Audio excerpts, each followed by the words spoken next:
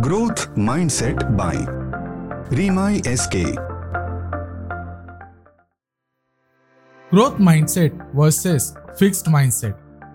Growth mindset के विपरीत एक फिक्स्ड माइंडसेट का मतलब है कि आप मानते हैं आपकी एबिलिटीज, टैलेंट्स, इंटेलिजेंस या पर्सनालिटी आपको दिए गए हैं और जिसे हम चेंज नहीं कर सकते। आप उसी के साथ पैदा हुए हैं।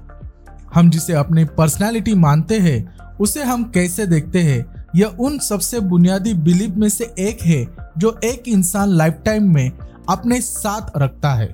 यह पाया गया है कि एक फिक्स्ड माइंडसेट वाले लोग मानते हैं कि सक्सेस हमारे निहित लक्षणों, हमारी इंटेलिजेंस, एबिलिटीज या टैलेंट्स की कंफर्मेशन है।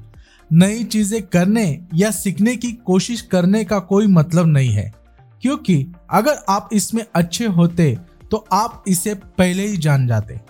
ये दो माइंडसेट्स कम उम्र से ही होती है और हमारे बिहेवियर, रिलेशनशिप्स, फेलियर्स और सक्सेस के प्रति दृष्टिकोण बनाती है। यह मानना है कि आपके क्वालिटीज पत्थर पे लिखे गए हैं, अपने आप को बार बार साबित करने की एक कोशिश करता है।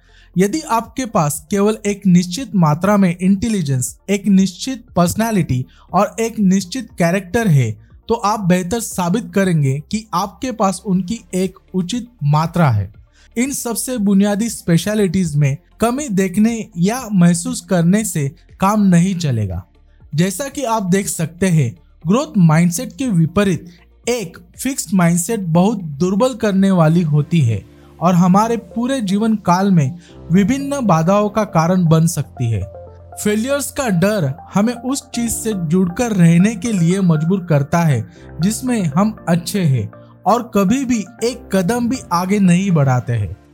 इससे भी बुरी बात यह है कि एक फिक्स्ड माइंडसेट न केवल उस व्यक्ति को प्रभावित करती है जिसके पास यह रवैया है, बल्कि उनका पूरा सोशल कॉन्टैक्ट्स को भी प्रभावित करते हैं। ये लोग दूसरों को इंस्पिरेशन के रूप में देखने के बजाय कंपटीशन के रूप में देखते हैं। फिक्स्ड माइंडसेट के कारण लोगों को दूसरे लोगों की सक्सेस के लिए खुश होने में डिफिकल्टी होती है, इसीलिए उनके साथ फ्रेंड्स बने रहना कठिन है।